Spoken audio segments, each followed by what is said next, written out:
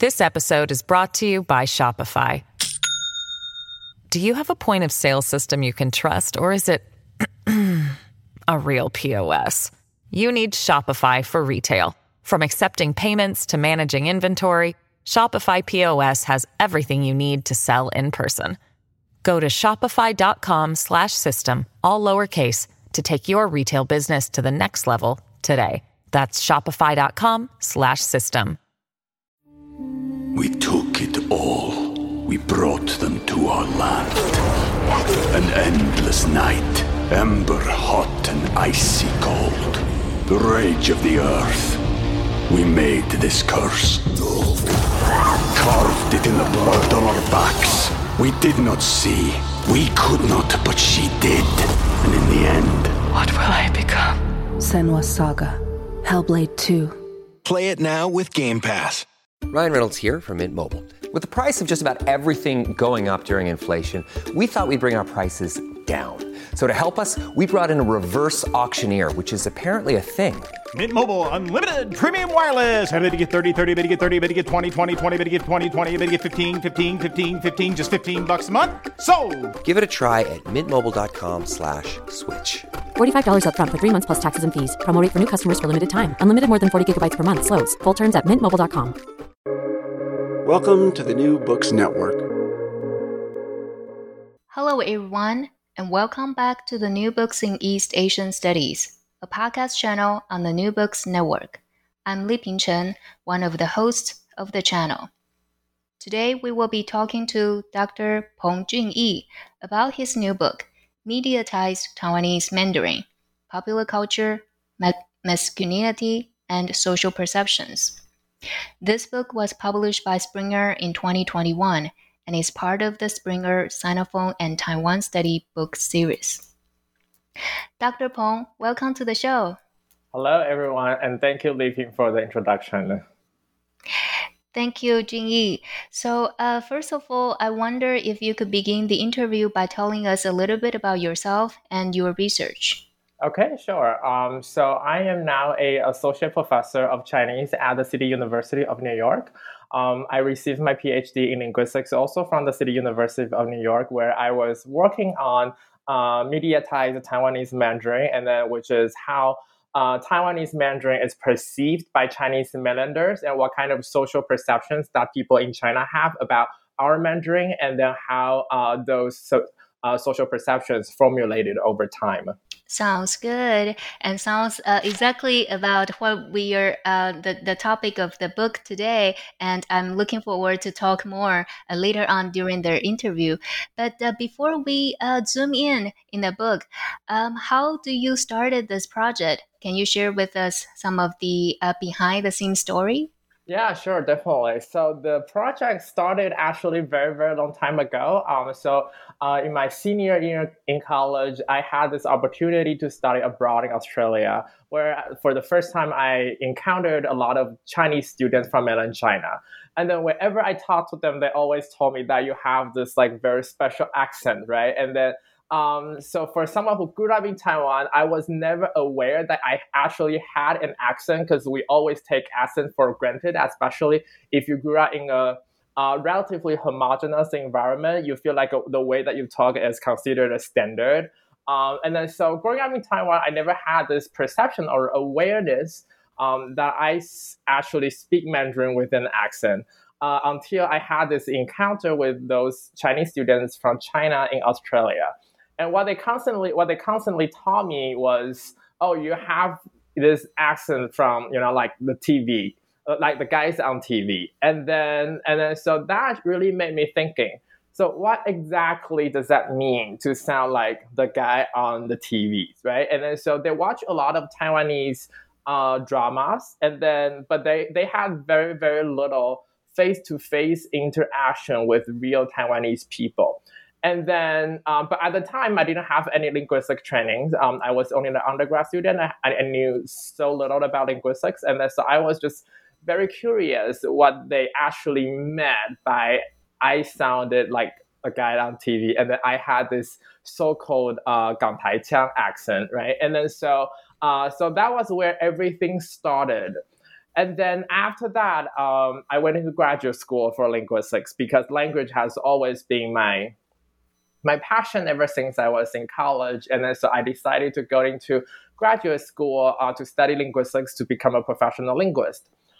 So while I was in the master's program, I started to think about this question, right? So what exactly do they mean by having this 港台腔, and then what exactly is the accent that I have, for someone who was never aware that I had an own accent, and I was very curious what exactly did they hear from me, and then what are the things that trigger this kind of perception that I sounded like the guy on TV.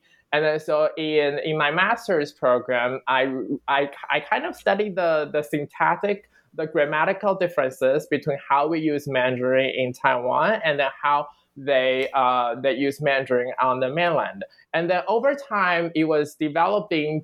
The project developed over time, and then it became a bigger and bigger and a bigger project. And then so I carry over this project into my PhD program, and I continue to study this. And then so when I was in the PhD program, I look at it not only from the language perspective, I also look at it from the sociological perspective. I wanted to know how people actually formulate this kind of perception, and then what are the things that actually trigger this kind of sociological perception, and then eventually turn into this kind of 港台腔 or Taiwan 腔 that we constantly talk about. So that was kind of the story where everything started and how that developed into a PhD dissertation and later on this book project. Yeah, thank you, Jingyi, for sharing with us the story from the what you are being considered as the so-called the guy on TV by the Chinese students, and later on developing and also on your graduate studies and your research, and later on now into a book. And I think this is definitely you touch upon this a very important circulation, but also perception of popular culture and also cultural production in cross-strait situation, Taiwan and China as well. So I guess first thing first, now what is 港台腔? And then you mentioned that this is the Hong Kong, Taiwan accent, but I was wondering, can you talk more about what is 港台腔? And if possible, Jingyi, can you demonstrate the accent for our listeners? Okay, sure. So in my book, I really talk a lot about 港台腔 because that is like the main focus of the book. And then so my main argument for the book is that 港台腔 is not actually a real speech pattern. It's really how people perceive Taiwanese Mandarin through mass media. So if a Chinese person watch a lot of Taiwanese TV shows but then they never had the opportunity to encounter or to have this face-to-face interaction with actual Taiwanese people, and then so they would formulate this like perception or stereotypes in their mind that, oh, this is how Taiwanese people talk. And then this is what I refer to as 港台腔, because when I first heard this term, I was very curious because I know that people in Hong Kong talk very differently from people in Taiwan, right? And then so we speak Taiwanese and Hakka and then a lot of other,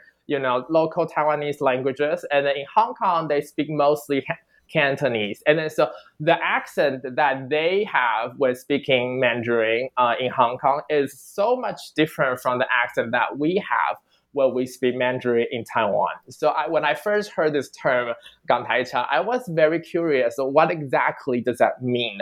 Is that the accent from Hong Kong or is that the accent from Taiwan? And then so that is, where I started to think about all this kind of language perception and media stuff. And then so I started to do a little bit of research. I want to find out where exactly does this term 港台腔 come from?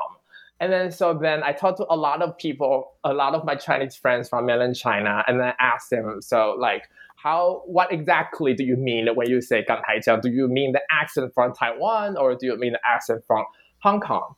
And then later on, I realized in the 70s, when a lot of the TV shows or movies from Hong Kong went into mainland China, those TV shows and movies were actually dubbed in Taiwan.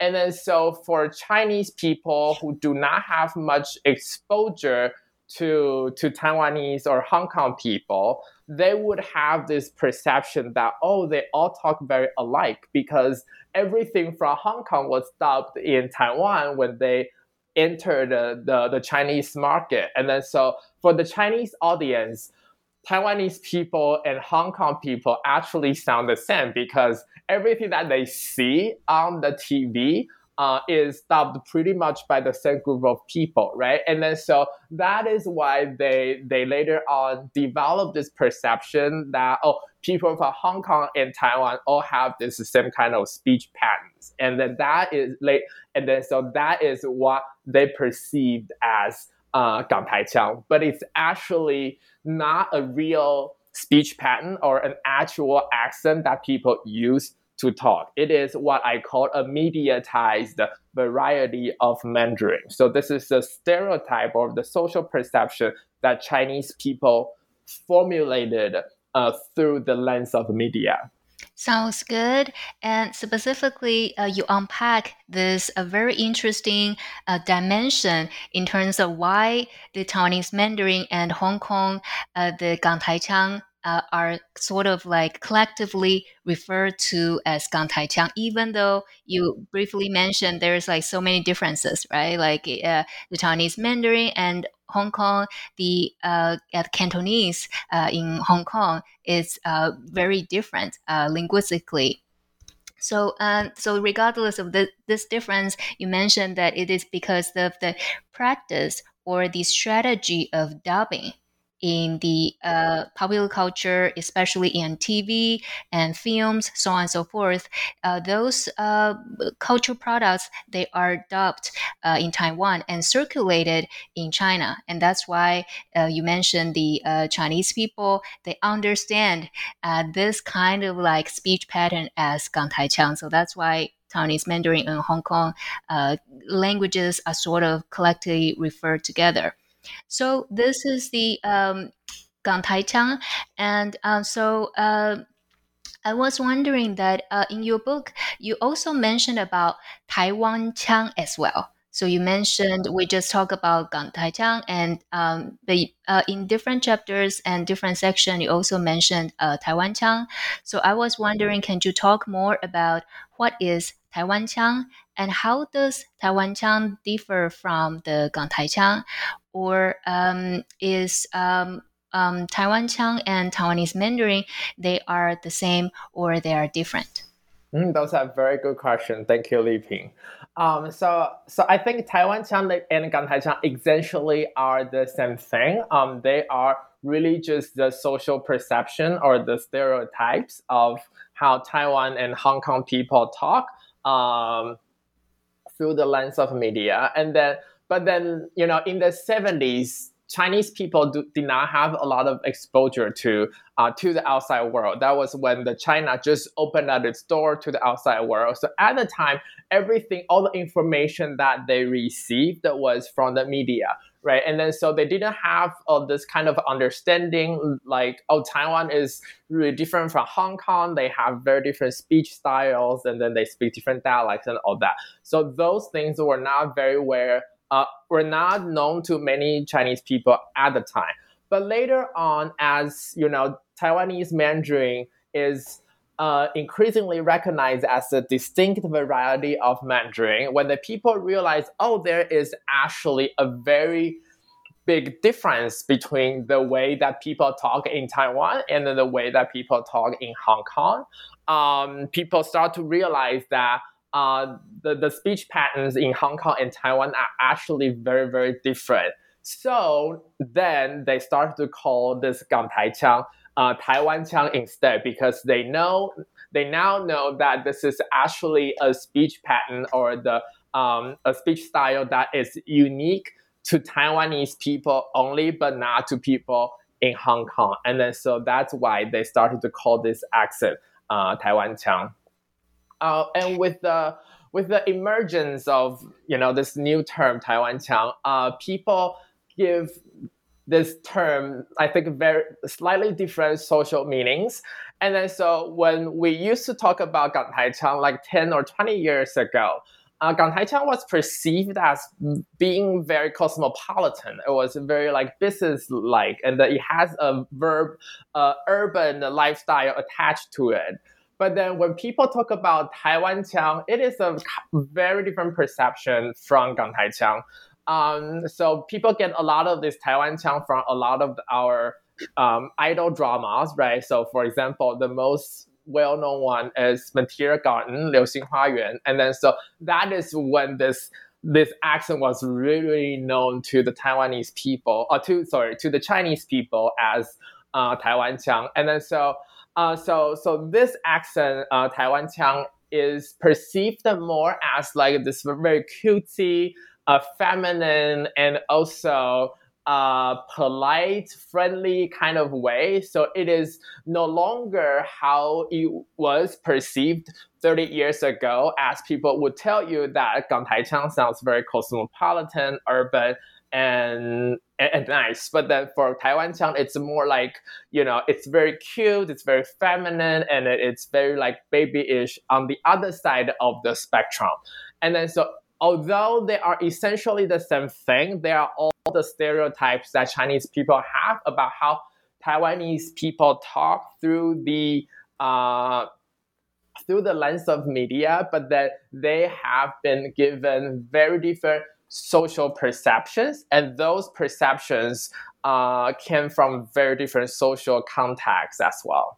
Yeah, and then thank you especially for unpacking this development of this kind linguistic category of Gantaiqiang or Taiwanqiang, and especially you mentioned this understanding, the changing understanding, and even the different imagination and stereotypes of Taiwanqiang through different moments in our contemporary era. So now, I guess now I will focus my question on specifically on Taiwanese Mandarin, and then you mentioned that it's a now recognized a particular variety of Mandarin and Taiwanese Mandarin. So, Jingyi, do you want to speak briefly in Taiwanese Mandarin so our listeners can get a taste about what Taiwanese Mandarin sounds like? Okay. So do you want me to talk in Mandarin now? Yes. Okay, sure. 所以台湾腔就比较像是我们平常这样子讲话的方式，然后可能有时候我们在句尾的时候会说好啊，好哦，可以啊，真的吗？类似像这样子的这些语尾的助词，so a lot of those like sentence final particles that we use in our Mandarin is really, really salient to the Chinese mainlanders. And then whenever you speak like that, they'll be like, oh, this is very Taiwanese. And then so that is really the perception of Taiwanese Mandarin. And then also, like I said, Taiwanese Mandarin is so Gantaiqiang is only represents part of Taiwanese Mandarin, right? Because Taiwanese Mandarin is also a very broad way of speaking, because if you're from Taipei, you're from Kaohsiung, or you're from Taichung, and those different cities have their own regional varieties of Mandarin as well. So what exactly is Taiwanese Mandarin, right? And then so even the term Taiwanese Mandarin cannot really cover all the different ways of talking of people in Taiwan. And then so, but the Taiwanese Mandarin, when linguists talk about Taiwanese Mandarin, we try to focus on the actual features that the majority of Taiwanese people use in their daily life speech. So here are some examples. So like I said previously, the sentence final particles are some of the very salient features of Taiwanese Mandarin. And then what is also common to Taiwanese Mandarin is the drop of sound, right? And then so if you're familiar with Beijing Mandarin, they have a lot of the sound at the end. Not just at the end of the phrase or sentence, but also they do the zhi, chi, shi sound very salient in a very salient way. Whereas in Taiwanese Mandarin, sometimes 老师老师, we don't really make an effort to make this distinction between 知吃诗 and 滋吃丝, those sounds. And then so those are something considered a very unique feature of Taiwanese Mandarin. Although a lot of southern Chinese speakers also use these kind of features. They drop the R's as well. But then whenever people hear this drop of er sound, they usually associate that with Taiwanese Mandarin. And then another feature that we hear a lot is the N and the NG sound, so 学生, 学生 and 学生, right? And then so in Taiwanese Mandarin, we would say 学生 a lot.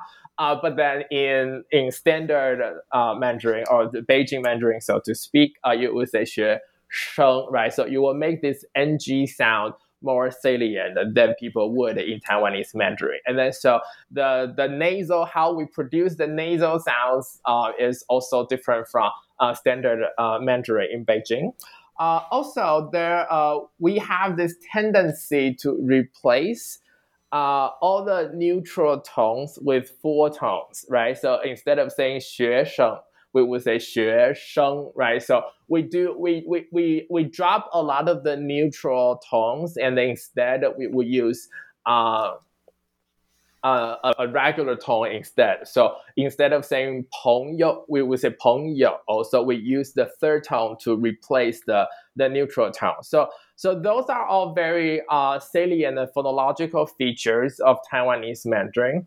And syntactic-wise, one of the very well-known feature of Taiwanese Mandarin is the use of 有, right? And then so we have this tendency in Taiwanese Mandarin to use 有 as an aspect marker, which means we would say 我有看过这部电影 or 我有吃过这道菜. So that means I had this experience before. So as markers of completion of an action. But in standard Mandarin, this is not a grammatical feature for many of people from northern part of China.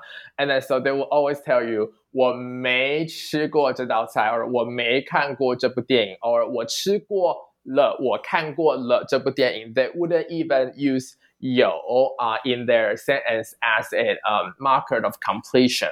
But then that feature is so common in Taiwanese Mandarin and also in a lot of southern varieties of Mandarin because many southern dialects of Chinese, such as Taiwanese, Hakka, Cantonese, they all have this 有 feature in their dialect. And then so when we speak Mandarin, there is this tendency that the feature will transfer into the way that we speak Mandarin. And then so we get a lot of those features actually from Taiwanese and from Hakka because those are the two most spoken local vernaculars here in Taiwan. So when we speak Mandarin, a lot of those features would automatically transfer into the way that we speak Mandarin. So those are some of the very common features observed by linguists.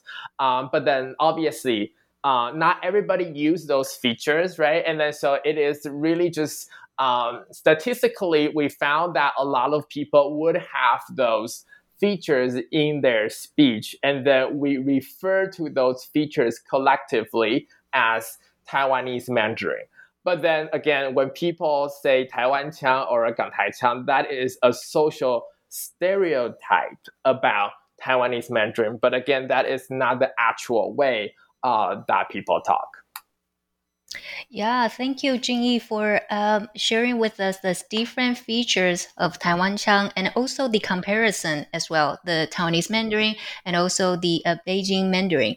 And then in this 5 different features, and specifically, I appreciate you mentioned that there's this diversity, there's a differences within the Taiwanese Mandarin itself, especially when we think about the multi-ethnic society, that different communities, they actually speak Mandarins one way or another differently as well. So I appreciate you mentioned the point of diversity, even though now we sort of seem to talk about Taiwanese Mandarin as one linguistic category. But yes, there are some diversities and differences within this group. And now we'll be moving on to the Taiwanese Mandarin, and especially thinking about Taiwanese Mandarin, the development, the practices of Taiwanese Mandarin in historical views. That is, from the nationalist government, they moved to Taiwan, and all this Sinocentric regime, but specifically about linguistic policies and also Mandarin education in Taiwan. From they moved to Taiwan, and then from the 50s. And so I was wondering, can you talk a little bit about how is Taiwanese Mandarin evolving, and especially from this nationalist strategy for education and promotion, and now to nowadays? Sure. So as we all know, after World War II, the Nationalist Party moved to Taiwan, and then they wanted to take control of the island. And then so at the time, there were some different dialects spoken on the island, right? And then there were Taiwanese, there were Hakka, and then there were some Japanese also. And then so for the sake of communication, they want to promote the use of Mandarin throughout the island. And then so they made this rule that everybody at school should speak Mandarin only. With this Mandarin only policy, so a lot of people would can only speak their home dialect, which is, Taiwanese or Hakka at home.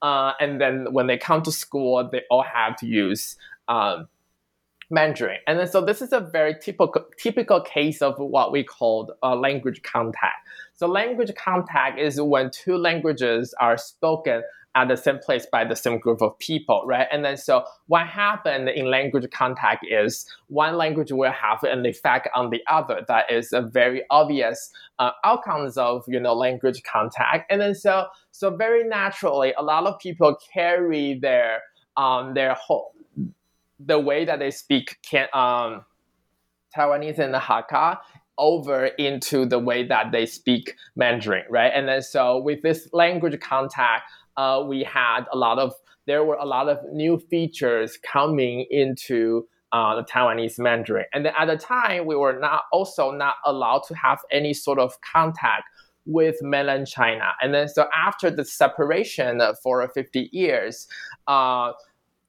mainland Mandarin and Taiwanese Mandarin just diverged in their own way, and then developed their own ways of speech and own ways of features, and how they use different phonological and syntactic features. And then so that it was sort of this historical development of Taiwanese Mandarin. And then more and more, we got this influence from Japan, right? Because we used to be the Japanese colony. And then so in a lot of ways, we adopted this kind of Japanese cuteness or very feminine kind of a speech style in popular culture. And then people think, oh, that is such a cute way of talking. And then so people associate a lot of those features with femininity, right? And then so a lot of girls want to sound cute on social media or on TV, and then so they would pick up those Japanese kind of cute features in the way that they speak Mandarin. And then so more and more those kind of cutesy feminine kind of style go into the way that we speak Mandarin over time. And then so now it becomes this kind of what Chinese people call a very cute and feminine way of talking.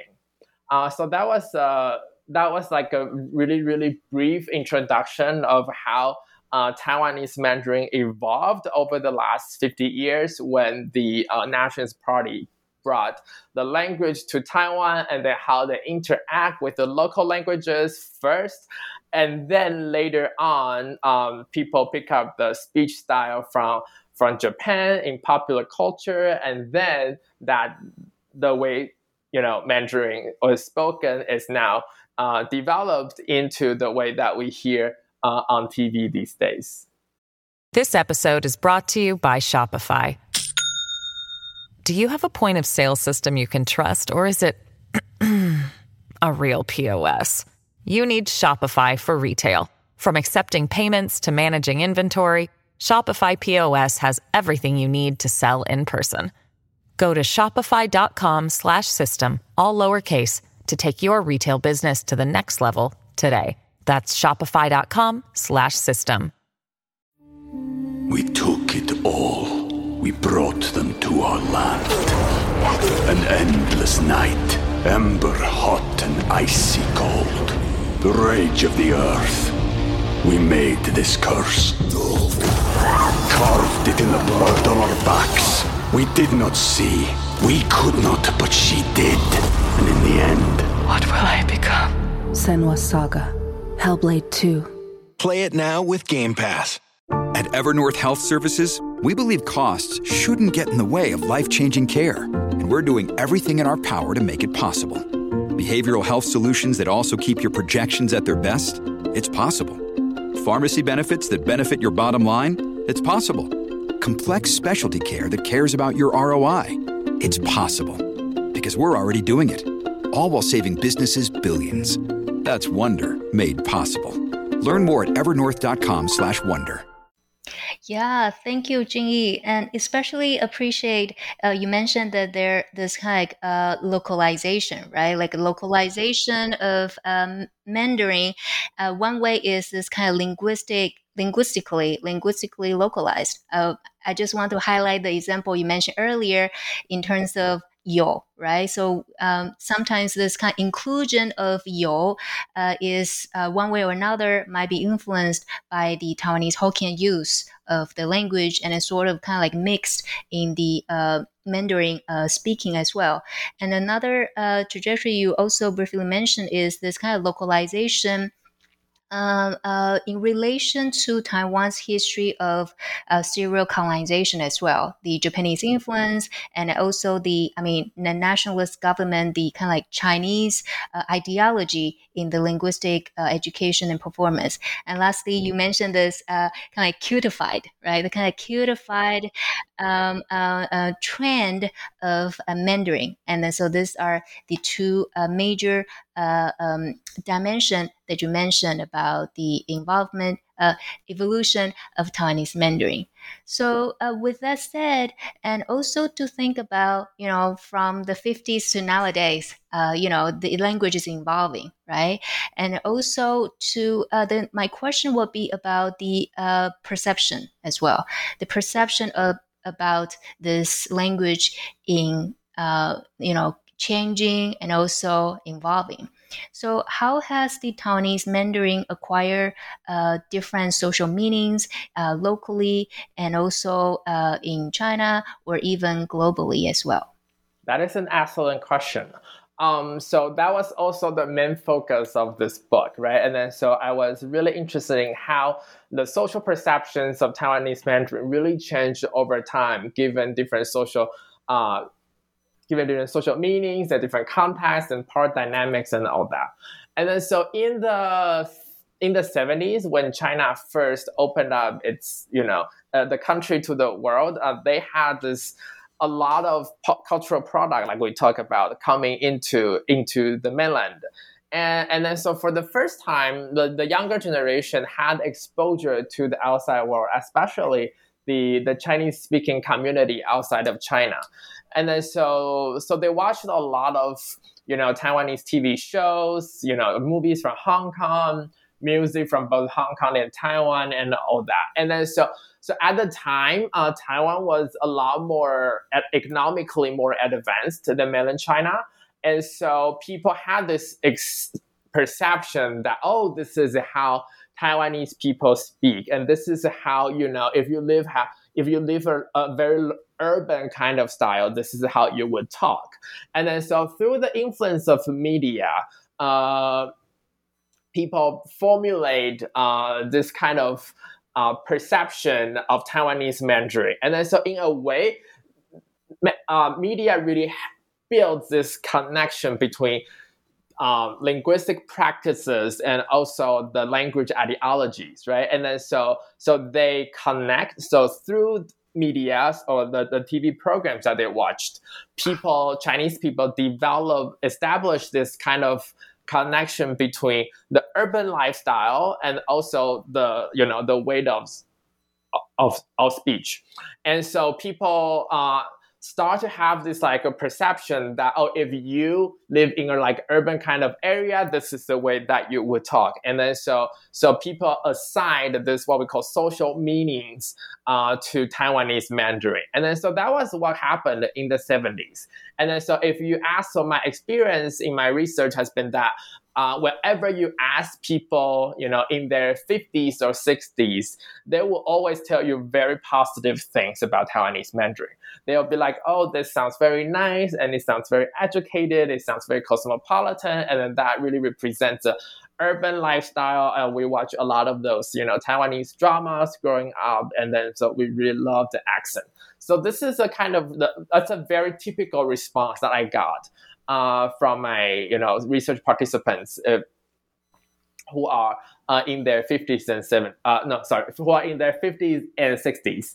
But then if you ask the younger generation, so whenever I talk to the college students, they will always tell you, oh, Taiwanese Mandarin sounds very feminine. It sounds very cute, very polite, but in a way, I can't really take it very seriously because it just sounds like so girly and babyish, right? And then so I found out that the perception of Taiwanese Mandarin really changed over time.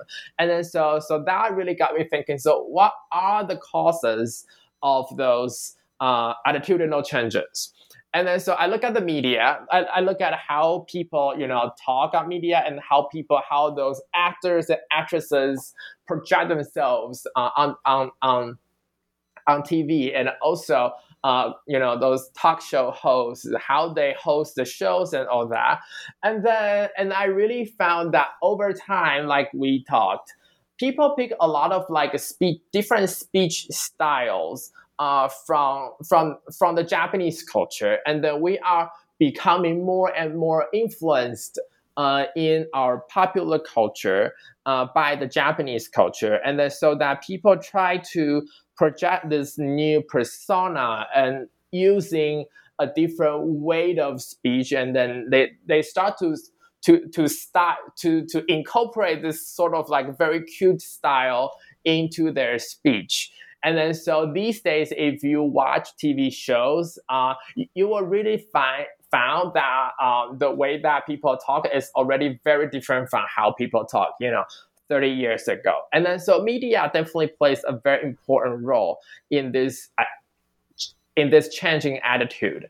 And then one thing that has also changed a lot over the last 30 years was the power dynamics between China and Taiwan, right? And then so Taiwan is no longer perceived as this very urban or cosmopolitan place by the younger generation in China, because they have all the crazy big cities, all the high rises, all the modern lifestyles now, right? And so when they look at Taiwan, they no longer see Taiwan as this like very urban or cosmopolitan place. Instead, it is perceived more like a very cute little island, or a place where people are very friendly and polite. And then so those perceptions of Taiwanese people or Taiwan in general has also transferred into the way that they perceive the language. And then so over time, with the power dynamics, the changing power dynamics between Taiwan and China,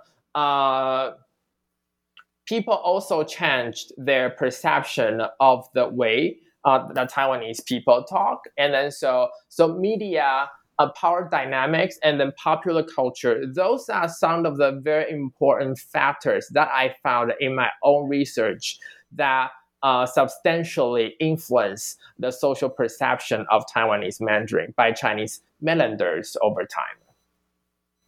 Yeah, thank you, Jingyi, for touch upon these three very important and interesting dimension. First is generational differences. You mentioned that your participant, they will respond or they perceived Taiwanese Mandarin very differently in their different age group. And then the second dimension, you also mentioned that this interregional or this inter-Asian network of cultural product circulation. Again, you mentioned this kind of Japanese soft power, right? And then how that is very popular in Taiwan and also other places in Asia as well. So this kind of circulation, inter-Asian circulation, network of circulation. And lastly, you mentioned this kind of like contemporary cross-strait geopolitics, how that changing power dynamics, I mean, back in the 50s and 70s, Cold War, and now contemporary, how that changing, shifting geopolitical landscape also, one way or another, shape the perception, understanding, or even, as you mentioned, imagination or stereotype of Taiwanese Mandarin. So you mentioned how media shape and also circulate and popularize Gangtaichang in China. And I was wondering, can you elaborate a little bit more about what kind of media that you are talking about? So I remember in different chapters you mentioned about this kind of talk show on TV, so on and so forth. But I was wondering, is there also like other trajectories, for example, like films or other different cultural products in the media circulation? Yes. So in my study, I mostly just look at TV shows, but then not just TV shows on TV. So I was interested in any sort of platforms where you can watch those shows, right? And then so the most important thing that we know about media and language is we all, if you watch shows a lot, and then over time there is a possibility that you will pick up those features that you think it's really cool, and or things that you think very positively. And then but if you don't really like the show, or you think the people that you see on TV are not cool, and then you have a very negative perception of the show, most likely you won't pick up those features. And then so traditionally in sociolinguistics, there is this theory called speech accommodation theory. So the speech accommodation theory says that if you have face-to-face interaction with people, and then over time you will pick up those features from the person or people that you are talking to, and that is what they call speech accommodation. But then when it comes to media, a lot of people are very skeptical about this theory. They would be like, if you watch the TV show, you don't really interact with the people in the TV, right? So you don't really interact with the characters in the show. And then so how would you still pick up features from the TV shows? And then so my main argument was that if you really like the show and that you have a positive attitude towards the show, and that eventually you will still pick up some features here and there from the shows that you watch. But then if you don't really like the show and you think it's very dumb, stupid, and it's not perceived very positively by yourself, and then you will not pick up the features that you watch from TV. So my study has been focusing on TV shows, but it's not just TV shows on TV, but also if you can watch the TV shows from different platforms, such as on the internet or Netflix and a lot of other platforms that you can watch, as long as you can see the characters, that sort of gives you the social context, and then you can hear them talk, and then so that's the media that I was interested in. And then so I look at, when I did my survey, I asked people like, how often you watch those shows, but then not necessarily on TV, but also from the internet and from a lot of different platforms. So wherever you have access to those shows, dramas, or whatever, and then I will consider that a media platform that can have a potential impact on people's speech behavior. Yeah, and then especially you mentioned that it's not just about TV, right? Like cable TV, but nowadays, we have the rise of digital media and also the internet as well. And then a lot of different sources here and there in internet. And so the accessibility, right? The accessibility and also the exposure of the Taiwanese Mandarin could be through very different variety of channels in everyday life. So we talk about media, and then we also talk about language ideology previously, and especially about how Taiwanese Mandarin is being perceived by some. You mentioned is desirable. It seems to be this educated or cosmopolitan profile to the speaker. But you also mentioned for some people, it seemed to be quote unquote awkward, or it's more like those undesirable feature in the Mandarin practice. So with this perception from the Chinese people. And I was wondering that because nowadays Taiwanese people actually consumed and watch a lot of TV shows from China. And then, for all the dramas, the talk shows, and also variety shows. So my question for you is that even though this may be outside the scope of this book, but I'm interested to hear your thoughts or maybe some observation that you can share with us that how the recent rise of Chinese cultural production, and especially in Putonghua, how that impact the practice, the speaking of Taiwanese Mandarin.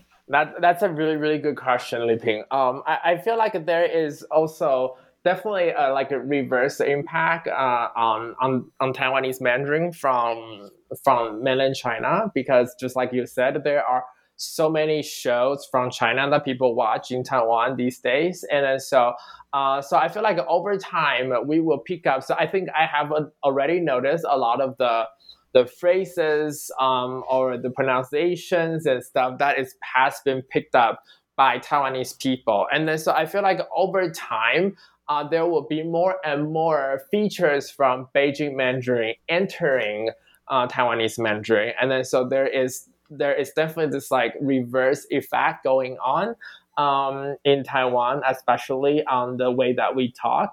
And then so definitely I have noticed that people pick up words such as what are some of the very common words that we will use that's from China? For example, 靠谱, right? And then so there are a lot of other expressions that I couldn't think of off the top of my head. But then if you pay attention to the daily life speech of Taiwanese people, and then you will definitely notice a lot of the phrases that are actually from China.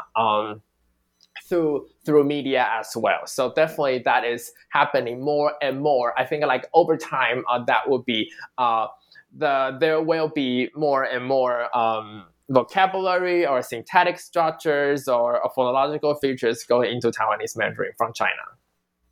Yeah, I think about one phrase that 视频. So this term has appeared more and more, especially now we have all the digital media and social media platform. So what we call video in Taiwan, and then some people start to use 视频 to refer to video instead of 影片. Yeah. So, but I think this is definitely one great example to think about Taiwanese Mandarin as a living language, right? So it's a living language. People are using it. That's why there's still this kind of different changes and evolving as well, still evolving because it is a living language. And So with this Taiwanese Mandarin and also perception, you mentioned this briefly earlier as well, but I was wondering whether you can talk a little bit more about why or how is Taiwanese Mandarin or the so-called Gangdaiqiang specifically associated with cuteness or with this kind of cutified pattern of speech, or in some contexts associated with 撒娇. So how it seems that all these are sort of kind of like feminine, sort of kind of like a profile to the Taiwanese Mandarin speaker. So I was wondering, can you talk about the association or the connection between the two? Sure, definitely. So I feel like a lot of the shows that people watch from Taiwan are idol dramas, right? And then so those idol dramas are essentially made for a female audience. And then so a lot of the times the people talk or, is catered to their female audience. And then so of course the girls want to be like really, really cute. And then the guys also want to be like really like mellow and, soft and caring, that kind of features. And then so that really gives the language the characters as well. So it's not just the characters, they have personalities, that their personalities also transferred onto the language. And then so that is why I said that media really plays this role of formulating but also fortifying this link, semiotic link between linguistic practices and the social ideologies. And then so by watching all those TV dramas made for women, and then people over time pick up this kind of concept that, Taiwanese people really talk in a very feminine way. But it's mostly because of the genre of the shows that they watch, right? It's not that they have a very comprehensive exposure to different aspects of life of Taiwanese people, but they only have this one very single aspect of Taiwanese lifestyle, and especially when those shows are made specifically for women. And then so people pick up this kind of like features that, this is how women would talk, and this is how guys would talk when they are talking to women and all that. And then so over time, people have developed this perception that Taiwanese, people talk in a very, very feminine way. Yeah, and then specifically the gendered perceptions of Taiwanese Mandarin and also the speakers as well. And then in your book, you mentioned that this is kind of new type of masculinity, and you describe it as this kind of soft masculinity associated with cuteness or as a more feminine element in their speech. And so I was wondering, can you talk more about how this new type of the soft masculinity, as it is associated with Taiwanese Mandarin, how this new type of soft masculinity reshaping or redefining the model of masculinity or the masculine language in the Sinophone world? Okay, sure. So towards the end of my book, I start to think, okay, so what exactly is considered feminine, right? So when people tell me, your way of talking is very feminine, what exactly does they mean by feminine? What are the features or what are the characteristics of, femininity that they're talking about? And then so I started to do a lot of kind of research on femininity and also masculinity in different cultural contexts, right? And then so of course, in different cultural contexts, there are different definitions of femininity and masculinities, right? And then so in Asia recently, there is this new models of masculinity going on from the influence of K-pop, the Korean popular culture, right? And then so we have seen a lot of those like K-pop stars that they are male, but then they put on a lot of makeup, and then they dress in a very gender neutral way, or what we call androgynous way, right? And then so they become extremely popular among the younger generation, and then they present a very different type of masculinity. They are considered nonconformist, right? They are considered with this very youth independent nonconformist identity, and then so they become very, very well accepted by the younger generation, not by everyone, but then by the younger generation especially.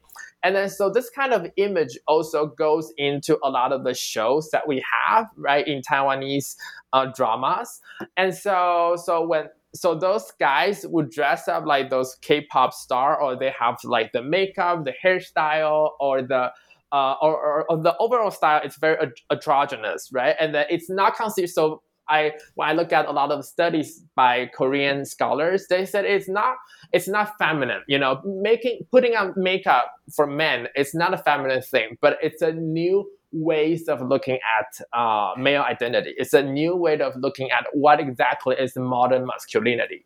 And then so this kind of new concepts or ideas really come across Asia, not just into Taiwan, but also into China, Japan, and a lot of East Asian countries.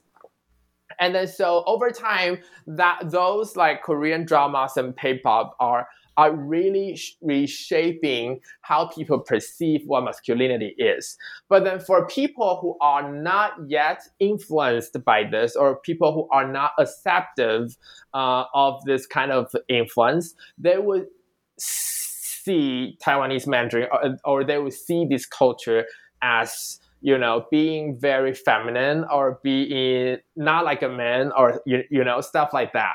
And then so this new kind of masculinity is still changing how people think of what a man should be like, or what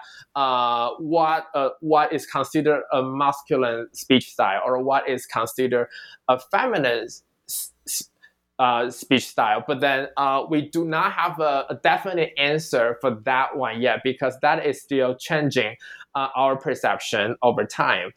So toward the end of the book, I kind of want to draw on this conclusion that our perception is really dynamic. Our perception of language is really dynamic. It's not only the way that we talk, but also it is in the social it is a lot about the social context, right? So how we perceive femininity, how we perceive masculinity, and those perceptions will transfer into the way that we perceive languages as well. And then so with this new type of masculinities and femininity coming into Taiwan and also into China, and then those new concepts of gender are also reshaping the way that we look at our own and other people's languages.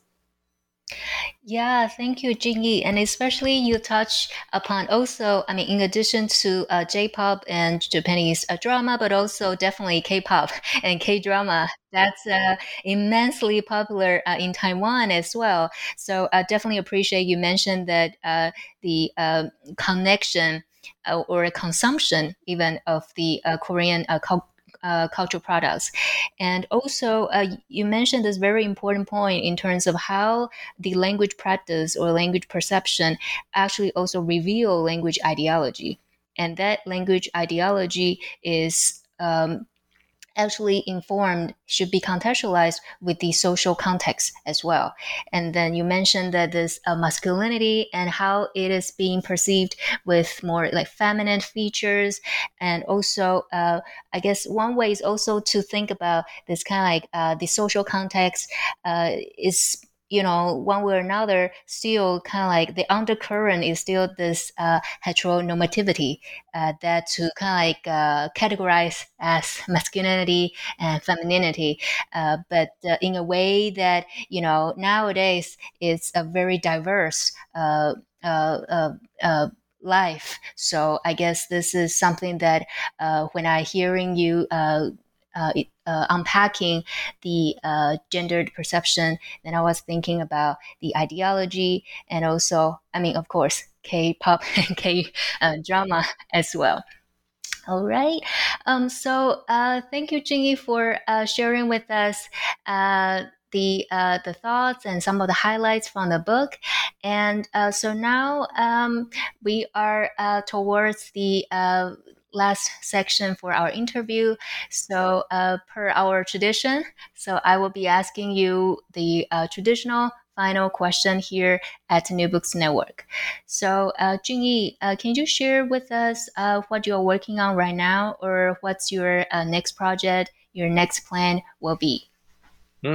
So my next project will be looking at the role of gender in language acquisition. So as a linguist and also a language instructor, I have always been really interested in how people acquire Mandarin as a second language. And so more recently, after I finished this book project on Taiwanese Mandarin and how language media and also genders are really influence the way that we perceive languages, I want to look at how exactly gender plays a role in language acquisition.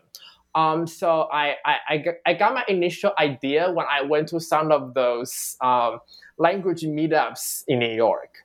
So as you probably know that in New York, there are a lot of different kind of meetups where people gather together for similar interests and stuff like that. And one of the very popular meetups is language meetups, right? And then so sometimes I go to those Mandarin meetups to meet with people and to practice Mandarin with them.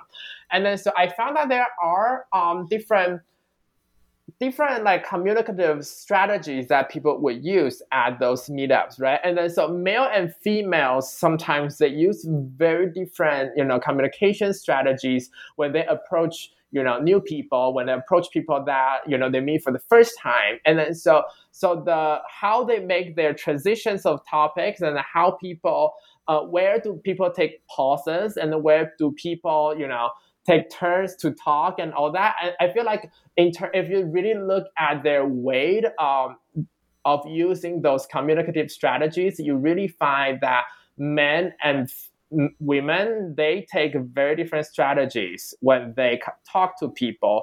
And then as a result, that also has an impact on the way that they acquire a foreign language. And then so my next project, I was really interested in how gender influenced the way that we acquire languages. So I'm not just looking at meetups in New York, but I also look at a lot of the migrant workers in Taiwan. And then so over the past 10 years, we have been getting a lot of migrant workers, mostly female, right, from Southeast Asian countries working in Taiwan. And then so they, for them, a lot of them work as domestic helpers in the family setting, and then how they communicate with the family members, how they communicate with the kids, with the grandmoms, or with the husband and with the wife. Is also very crucial to the study of gender in second language acquisition.